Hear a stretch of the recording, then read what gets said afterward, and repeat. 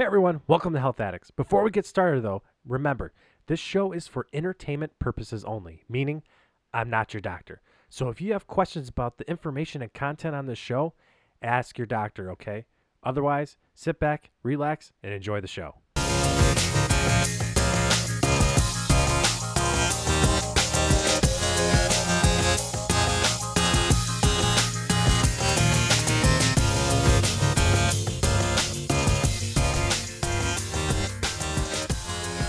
Hey guys, Tommy J here. Welcome back to the Health Addicts Show. So I know it's been a long time since I've done a podcast. It's just been busy. Health systems are overwhelmed with this COVID and changed the practice of the entire health system. And between promotions and moving around inside the health system, it's just been hard really to do a podcast. There's a lot of research that goes into these podcasts that I do. So it's just been hard to put them out. I'm actually going to try and stay on doing podcasts. They won't be as informational loaded as I normally do. I'll probably just talk about current health topics, talk about COVID updates that I've seen inside the health system. We'll probably still do as many as I can as far as the research-based ones that I do, but I'm probably going to keep it more of just a discussion-based podcast versus an informative podcast as I normally do. So to get right to it, the hospitals are starting to finally slow down, which is what we want. We want the numbers to keep going down because obviously this coronavirus, COVID-19 has been an incredible virus to battle. I've never seen something in my health career such as this. H1N1 was definitely not on this level. So this is something new that a lot of hospitals are dealing with. And just the practices of making sure that we don't spread it is super interesting. Even though it's more still a droplet precaution, as we call it, we're just trying to minimize the amount of droplets that are produced and aerosolization of the virus itself, but it's not like a normal virus. We watch it shift and change, and just diagnosing people with COVID has been such a hassle. Whether it's the nasal swabs, people aren't going deep enough. I mean, you have to get into the nasal pharynx to really get a positive ID with this. And even then, it's still misdiagnosis after misdiagnosis until we can get a lung sample, such as a decompensated patient that's on a ventilator and needing a breathing machine. And we were able to get sputum, and then we can get a positive test, because even this antigen test that we're doing for blood tests, we've had a lot of erroneous results with that, because we'll have a negative with the antigen test, but a positive with the nasopharynx test. So it's really hard to test these patients that are COVID positive or COVID negative. And so what are some things that we have noticed though inside the hospital? And that is the hydroxychloroquine, this anti-malaria medication. I haven't seen any really positive impact. I know there's been some studies that have said it showed impact, but as far as our actual patient to recovery moment, the actual timeline has stayed the same. There's been like a 3-week period where it takes for these patients to have this inflammatory response to where the cytokine storm just kind of settles down. Patients start creating their own antibodies that can fight the virus itself. So the hydroxychloroquine and the other malarial medications haven't been really working. And I think the CDC has been on board with that, and the WHO, they've said that it really hasn't been showing that much result.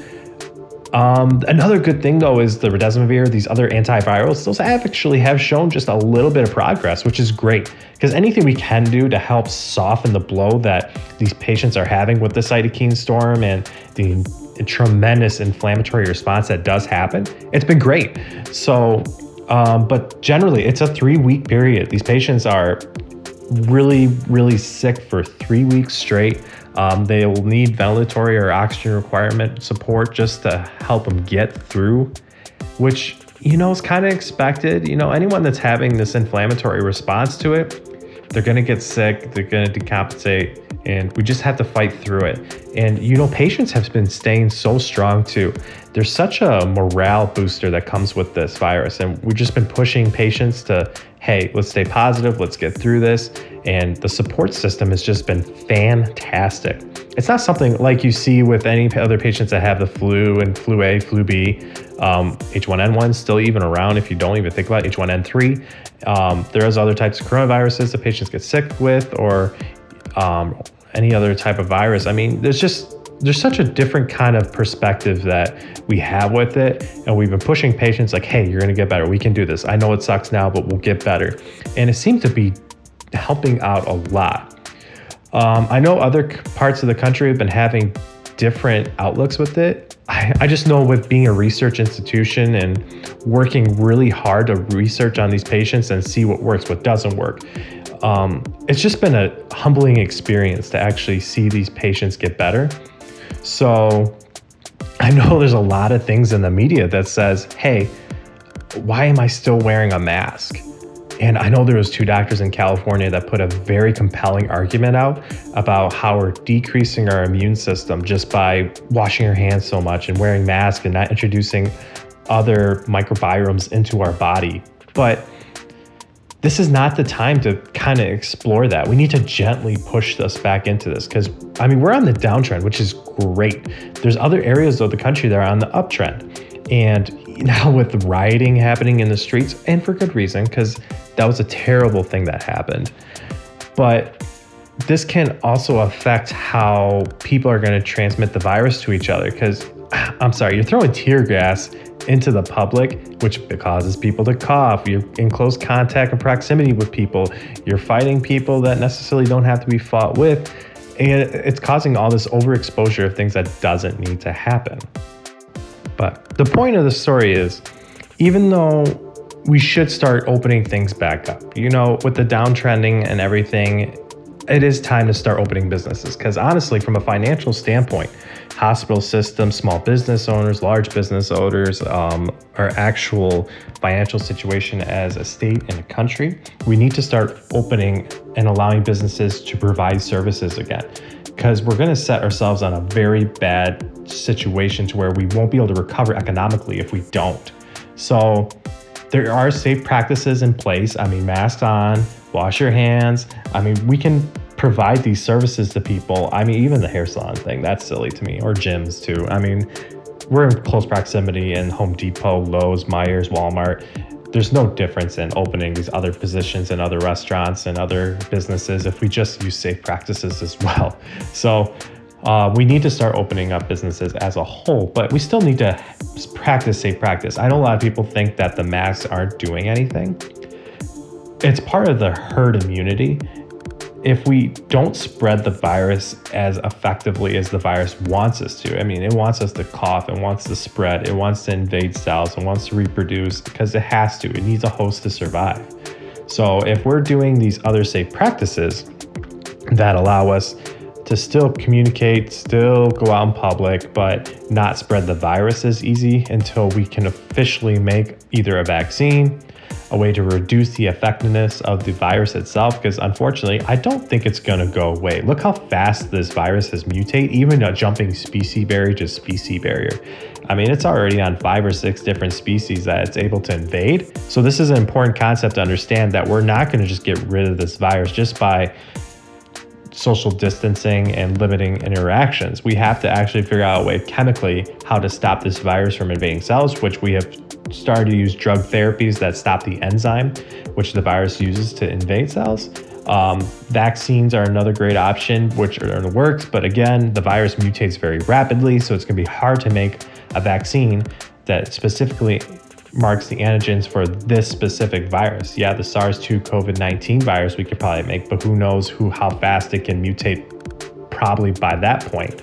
So just to understand that even though it feels like you don't need a mask in public or this hand hygiene therapy isn't working, it's very much working. Talk about significant reduction in cases just because of it. And if we're going to open up businesses and have social interactions, we need to still have a process in place.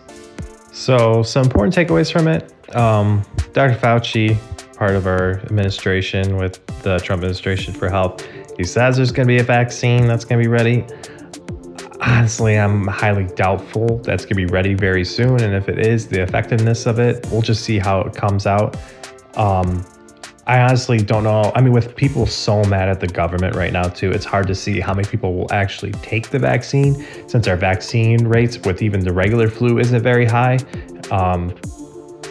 But hopefully more people can understand that most of the people in the government are actually on our side. You have some really big hotheads and some bad apples that you're using to kind of think that the government's against you. It's definitely not part of it. So understand, especially if you have CDC guidelines and WHO guidelines, these are there to help protect you. It's the idea that these people in these higher up positions are professionals in their field and have done years and years of research. They definitely deserve where they need to be at. And to use one or two doctors as your credible source versus an entire administration that have worked hard and together to make guidelines that help you, it's very important to understand that. Now, yes, there is some things. Obviously, the mask on thing was a weird situation. I think we understood that nobody wants to put out statements that they can't 100% feel confident and prove that this will help limit exposure. That was part of the CDC's original statement. They weren't completely sure if masks would help or not help. So I would say still use safe practices overall. And that's my personal opinion, okay? That's 100% based on research and what we've been using for years and years and years to help stop spread droplet infections. And especially right now, if it's to protect you. Do I think you need a gas mask or an N95 mask to help protect you in public? No, but you definitely don't want to be touching your face. You want your face covered so it's not, because I mean, these droplets are large that you would get into your nose, your nasal pharynx, or oral pharynx, because the virus is only in nasal and oral pharynx virus. It's not something that gets in your digestive tract and you infect that way. You have to inhale the virus. So that's how the primary source of infection is. It's not blood transfer. It's not soil transfer. It has to be inhaled. So just protect yourself and wash your hands regularly. So just a couple more things. It is summertime again now. So let's try to protect ourselves. You definitely need to be using sunscreen if you're going out in the hot summer sun. That'll make sure that your skin stays protected against the UV rays. I mean, you want at least a 50 to 70, especially if you haven't been tanning outside. Once you build up a little bit of tan, you can start using lighter amounts, but you should be using some kind of sun protection if you're staying out in long periods in the sun. It is tick season again, so make sure you're checking yourself for ticks.